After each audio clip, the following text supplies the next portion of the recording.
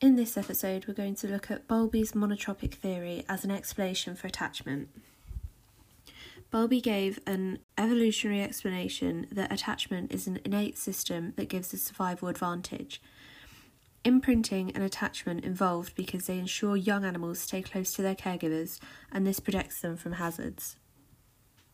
Bowlby's theory is described as monotropic because of the emphasis on the child's attachment to one caregiver.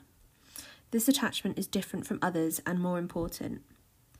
Bowlby believed that the more time a baby spent with its primary attachment figure, or mother figure, the better. There are two main reasons. The law of continuity: the more constant a child's care, the better the quality of attachment, and the law of accumulated separation. The effects of every separation add up, so the safest dose, therefore, is a zero dose. Bowlby suggested that babies are born with a set of innate cute behaviours that encourage attention from adults. The purpose of these social releases is to activate adult social interaction. Bowlby recognised that attachment is a reciprocal system. Bowlby proposed that there is a critical period of about 2 years when the infant attachment system is active. In fact, he viewed this as more of a sensitive period. A child is maximally sensitive at 6 months, and this may extend up to the age of 2 years. If an attachment has not been formed in this time, a child will find it much harder to form one later.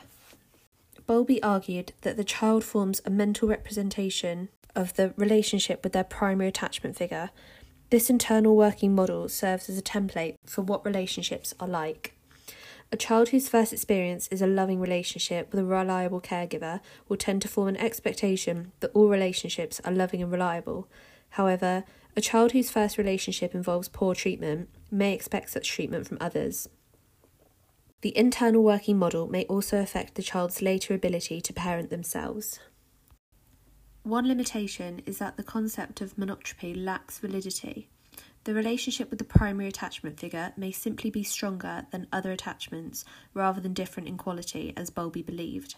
Other family members may well develop attachments with the baby that have the same qualities, such as comfort and a secure base from which to explore. This means that Bowlby may have been wrong to suggest that there is a unique quality to a child's primary attachment. One strength is evidence supporting the role of social releases. Brazelton et al. In 1975 instructed primary attachment figures to ignore their baby's social releases. Babies who were previously shown to be normally responsive initially showed some distress, but eventually some curled up and lay motionless. This supports the idea that social releases play an important role in attachment development. Another strength is support for the idea of the internal working model. The idea of the internal working model predicts that patterns of attachment will be passed from one generation to the next.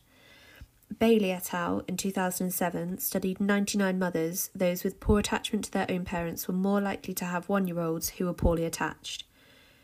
This supports Bowlby's idea of an internal working model of attachment as it is being passed through families. As a counterpoint, there are other influences on social development. For example, a baby's genetically influenced personality is important in the development of social behaviour, including their later parenting style.